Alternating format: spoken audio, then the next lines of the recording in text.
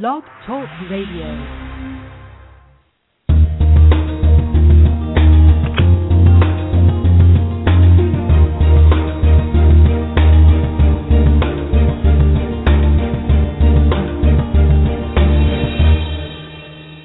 Good morning and welcome to the Inclusive Class Podcast.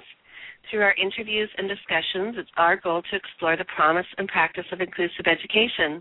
I'm Nicole Erdix, and I'm one of your hosts for the show. I'm a parent, inclusion teacher, and creator of the online resource, inclusiveclass.com.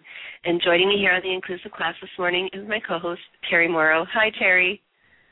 Good morning, Nicole, and welcome to all our listeners. I am Terry Morrow. I'm the author of 50 Ways to Support Your Child's Special Education, and I write about special needs for About.com at specialchildren.about.com.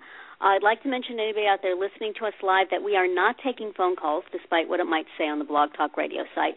So if you are the person who is waiting now in our phone queue, I'm very sorry, but we're not going to talk to you. So multitasking and talking to people other than the people I'm talking to on the radio is not something that I can do. So I apologize to those who would like to talk to us, but we are unfriendly. It's been a pretty good week here in New Jersey. It's starting to get cold. Our heater went on for the first time this week and set off the smoke alarm. So I'm very happy to be able to be here this morning because we were having a workman come and look at the heater this morning from 7 to 9, and I was pretty sure they were going to come exactly when I was going to go on the air. So he actually came early, so thank you to Bill at PSE&G for allowing me to be here talking to you all this morning. How's your week been, Nicole? Good, thank you. It's been pretty quiet in my house, so my kids have a break from all that testing that's been going on, and the homework has been fairly light. I feel like it's been a test nearly every second day since the beginning of school. Between, the state tests that they hand out, and then the district has their own common assessments that they have each school do every couple of weeks. It's crazy. What are my kids learning? They're learning how to take a test. That's all they're learning. A useful skill. Apparently so, because that's highly valued in this school system. We get phone calls about like 5 or 6 a day asking us multiple choice questions, for various polls and surveys. So I guess that's what we're training kids to be able to do, to not hang up when somebody calls you and says, press 1 for yes, press 2 for no. Would you please stay on the line at the end of this conversation for a quick 5-minute survey? That's right. Our kids are going to, they're going to be tops at that. I know. Anyway, so that's been our week. It's been very low-key and quiet, and so I've been catching up on some of the latest special needs news and views on your website there, Terry, at specialchildren.about.com. Thank you. I didn't know if anybody ever looked at that page. I do when I have time. No, I was catching up on that story about the young lady in Montana who has autism and was recently crowned Miss Montana this past spring. Awesome. Did you read that story? It was a good story. I did. Very uplifting. Yeah, good story. And obviously the lady has a lot of support from her community and her family and in accomplishing her goals. So I had time to sit down and read that this week and catch up. But yay, Montana. Terry is. Yeah, I know. Really, what an inclusive state. Are we keeping a list of all those states that offer inclusive systems and communities? We need to be because, we can add that one to our list. That's true. We should do that.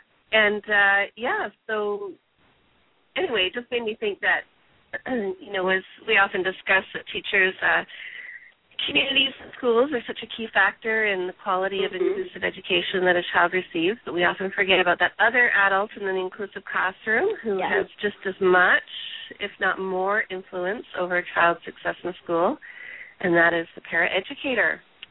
And as you were mentioning earlier, Terry, off the air, that is a subject near and dear to your heart and mine as well.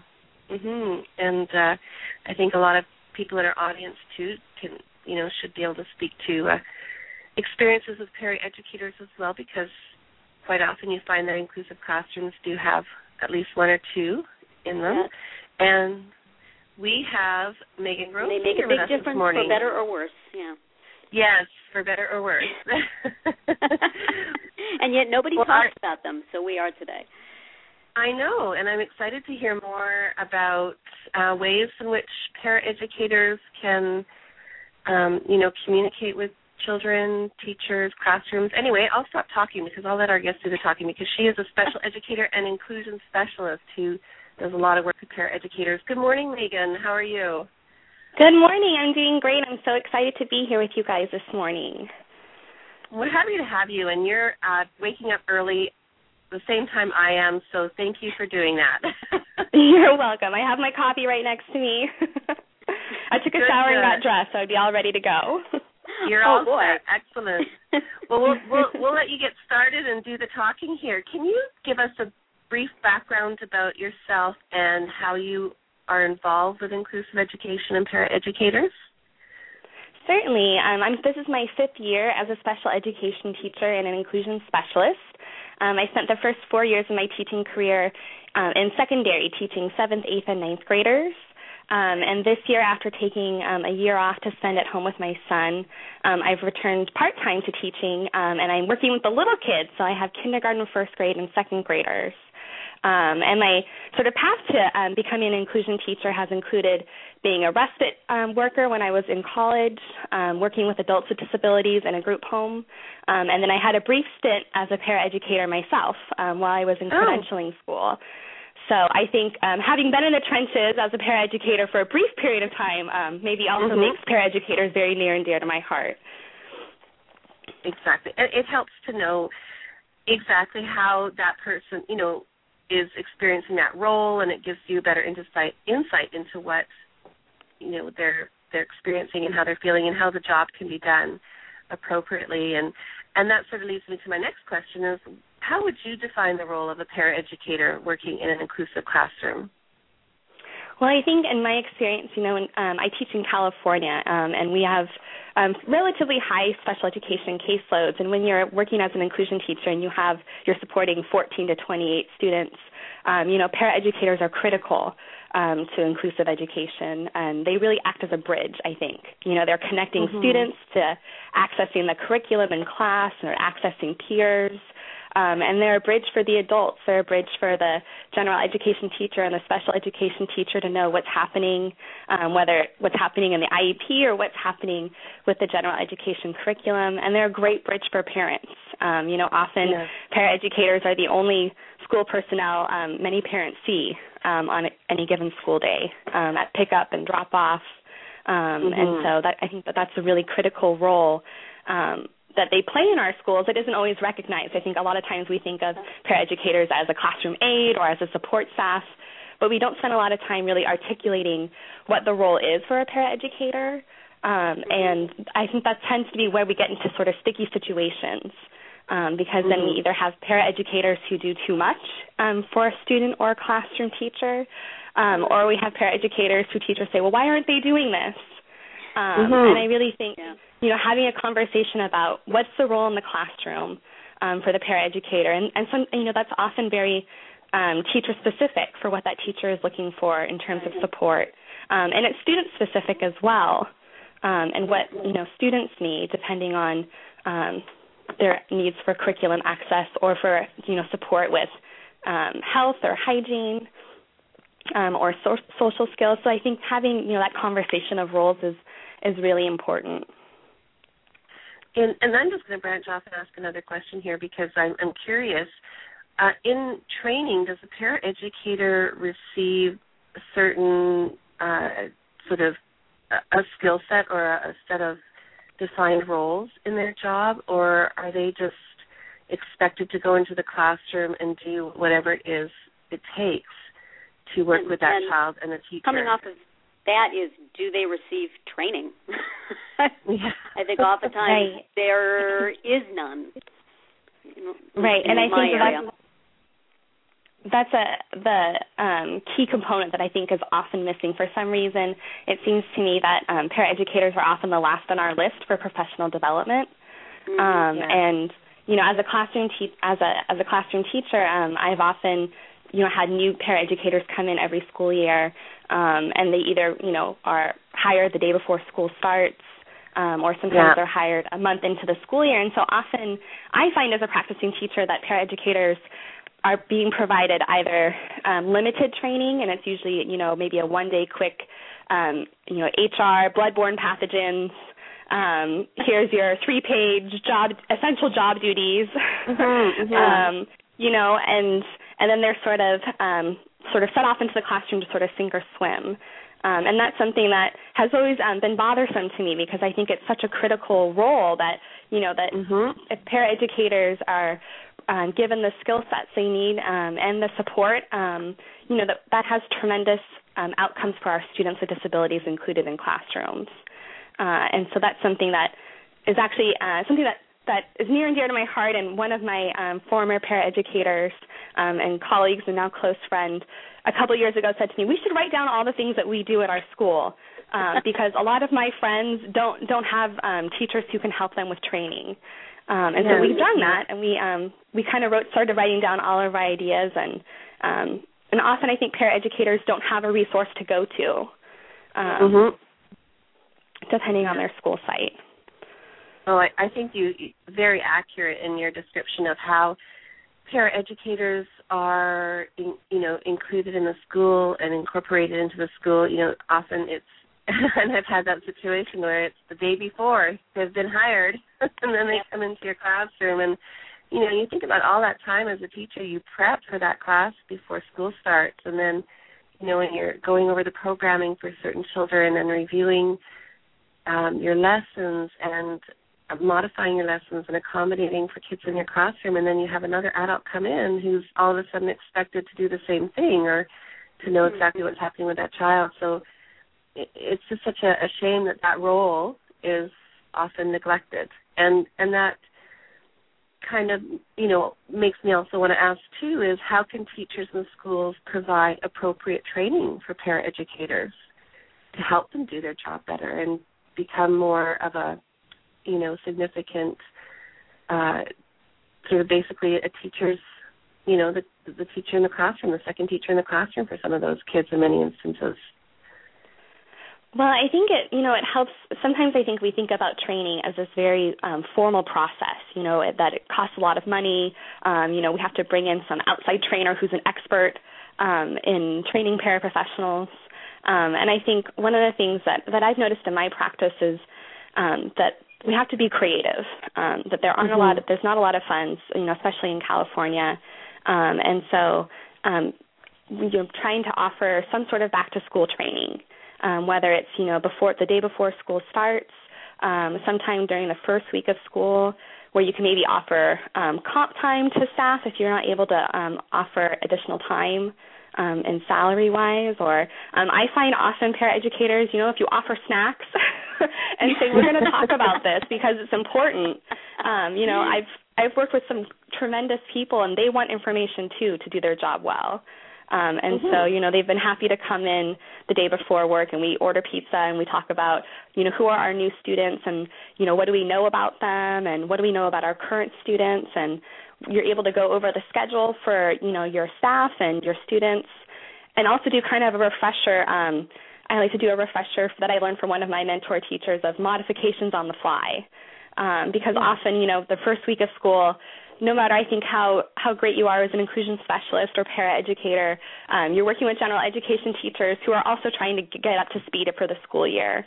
So you don't always have plans for that first week of school, and you have to know what to do. What are we going to do for these first 4 days where we're going over class rules or taking all of those tests that you were talking about? And then from then on during the school year, you know, being creative, you know, whether it's taking advantage of down times. And I know that we don't like to talk about that as educators, that there's never a down moment. But there are times, you know, in our school days. There are assemblies and, you know, films that are shown in class that, you know, are important to that class, but not necessarily a time when a paraeducator needs to be there to support the student. And if you can kind of group, you know, a couple paraeducators together and provide some coverage if you need to, and just talk about how things are going.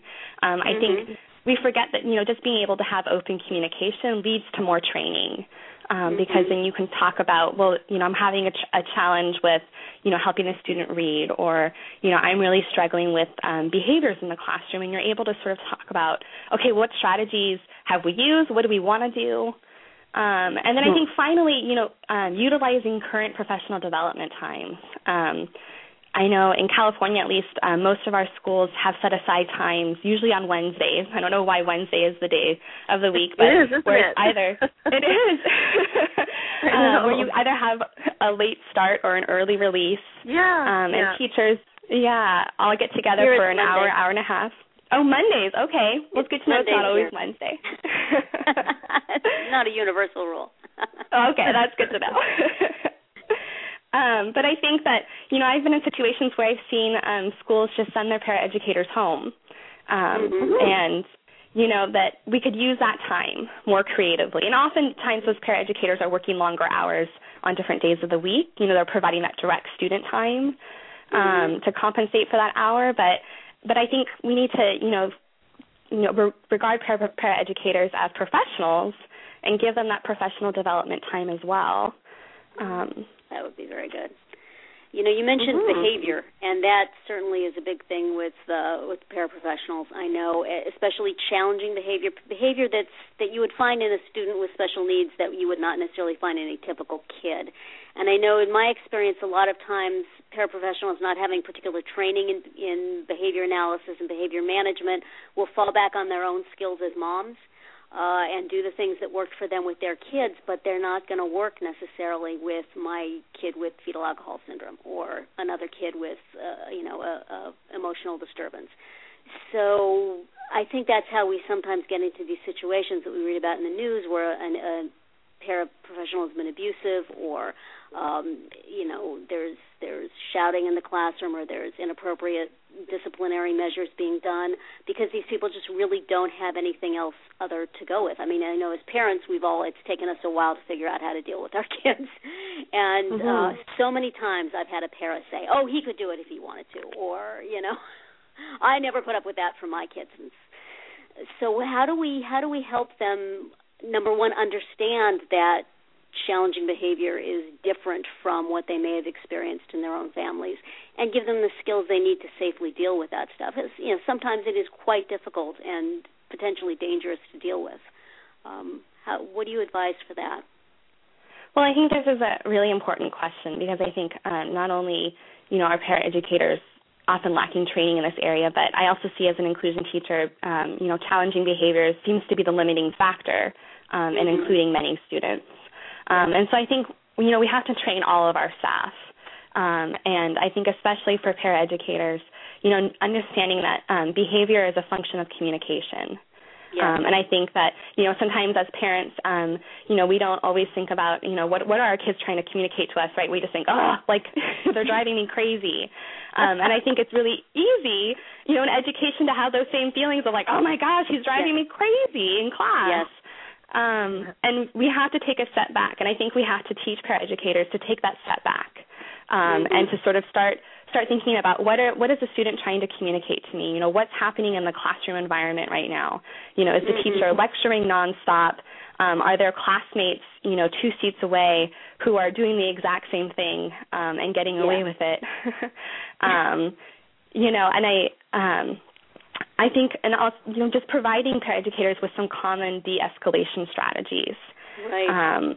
I see that happen a lot when I look at behavior data that paraeducators take, sort of at the beginning of the year. And I look through the data, and it's, a lot of talking.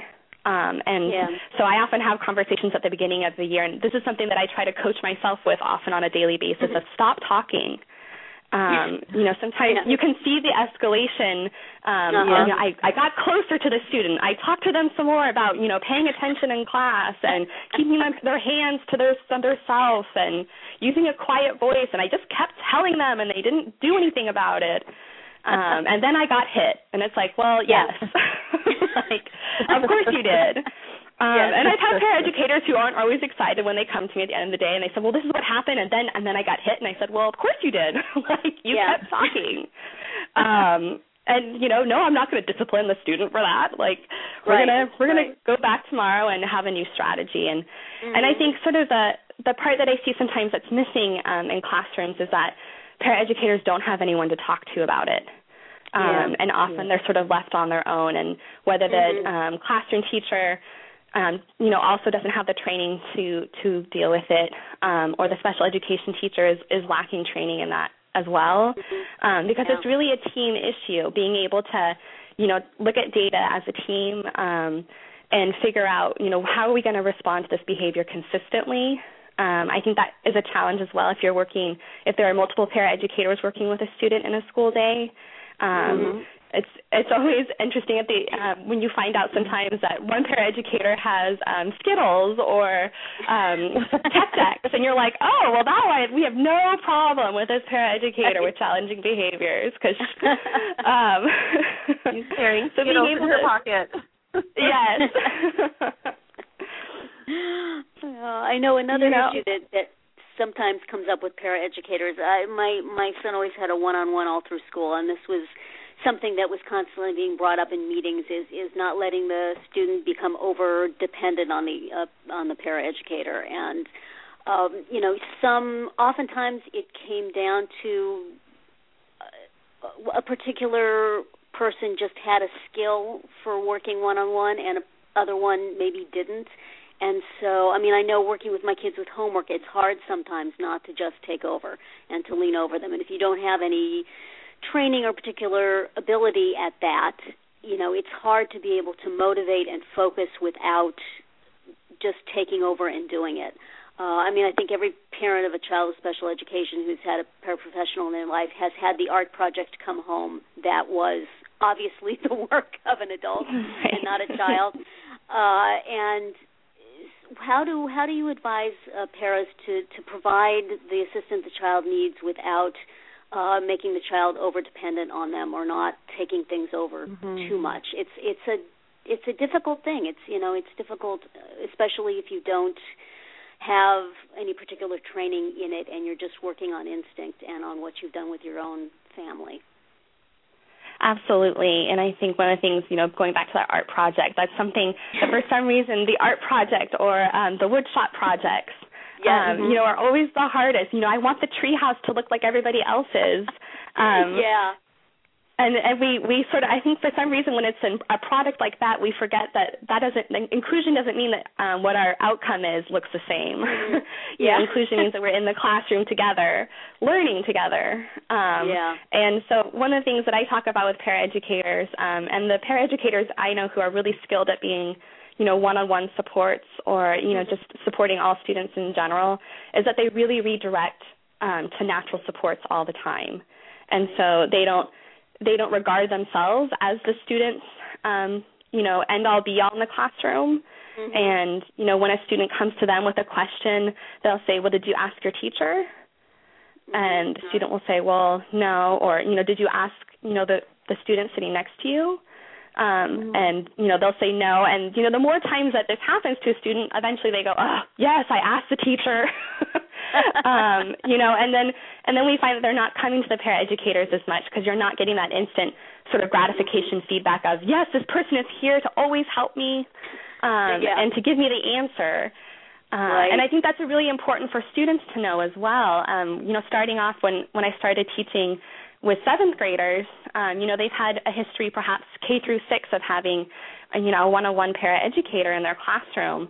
And we've had a lot of conversations about, this is your education. And so what does that look like for you? It doesn't mean that, we're always going to have someone sitting in the corner to jump up every time you raise your hands.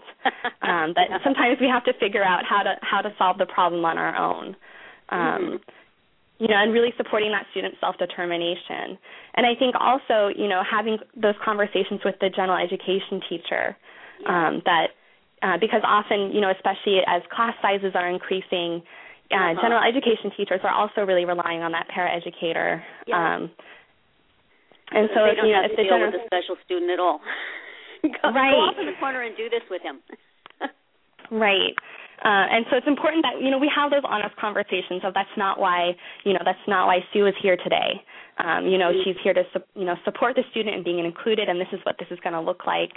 And often I find that, as, new general education teachers, it takes a while for them to get a sense of what is a paraeducator doing in my classroom. But working on a campus where paraeducators went in and out on a daily basis, several general ed teachers really began to see that person as a resource for the whole classroom. And that really, I think, shifts the role and really shifts the stigma for students with disabilities. When that paraeducator is seen as a resource for all students. It's my favorite thing to walk into a classroom and have a kid raise their hand, and when you go over to a table, and if I have a student with an IEP at that table as well, the student will often cover their eyes and say, "Go away." And I'm like, "But I'm here to help Sally." Like, Sally raised her hand to ask for help, and they're like, "Oh, you help other people too? Okay. Well, all right, I guess you can help Sally, but then walk away." Much better. Yes. What support can families provide to paraeducators? I've had situations where I was able to have a very close relationship with the para and give her information and strategize things, and I've had situations where I was told by the school, "Do not talk to the para doesn't want to talk to you, we don't want you talking to her," and occasionally they would meet me out back of the building where nobody was looking and say, "We're having this problem, can you do something about it?" But it's hard sometimes for families to know even who is in the classroom and what they might need and what information that they could use. And yet I feel so strongly that paras need to be supported. They need all the support they can get. They're doing a really hard job without a lot of appreciation, at least where I live, without a lot of money. And so what can we do to make their lives easier? Well, I think we have to communicate. And the more we communicate honestly about what's going on in our kids' lives at school and at home, and we follow through with that communication. I think often, what happens is paraeducators end up the middleman, and that's something that I do try to avoid in my practice as a teacher, is that they shouldn't be the person running interference, either for the parent or for the teachers. That they should be a valued member of the team and treated like a professional. And so I think, families being able to share relevant information, how did the morning go? How did, last night go after school? If it's a student with significant health issues, making sure that we know what's going on.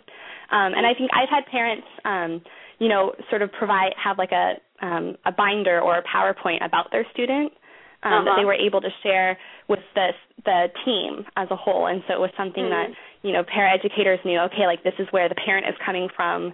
I think we often, we don't have conversations always about what the communication is like, especially that bridge between elementary to middle school. And we get used to relying on, I think I've had parents tell me before, I think I was more dependent on the paraeducator than my student was. Because we get really used to having this adult kind of buddy, who can really help us navigate the system.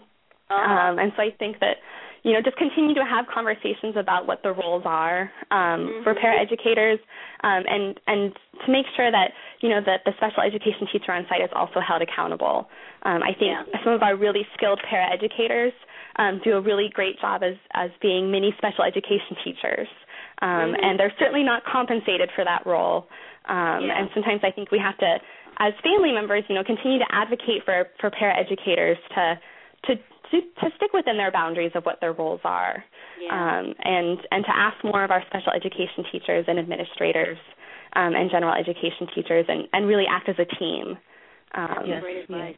Let me just say, we're getting close to the end of our time here, and I want to make sure, do you have any resources on the website where our listeners can learn more? We do. I wrote a book with Renee Marquez, who's one of my former paraeducators and colleagues. It's called Paraeducate, which you can find on Amazon. That was really the main reason we wrote the book, was to provide paraeducators a go-to resource. Often they have to rely on teachers to provide them information, and we wanted to have a place where paraeducators could go themselves.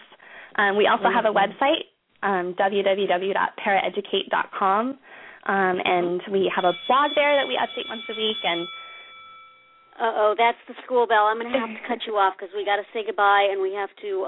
But everybody got that, Earl, I hope, and can visit you there and find out about it. Thank you so much for being our guest today, Megan. I could talk to you about this for another hour, but we have about 50 seconds.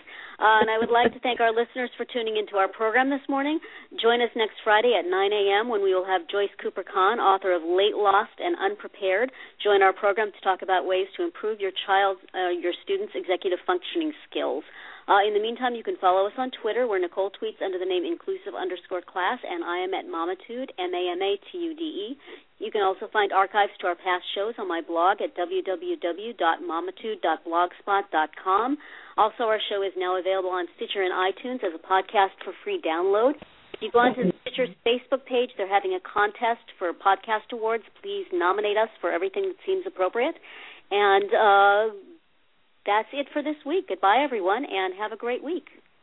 Goodbye. Thank you, Megan. Thank you.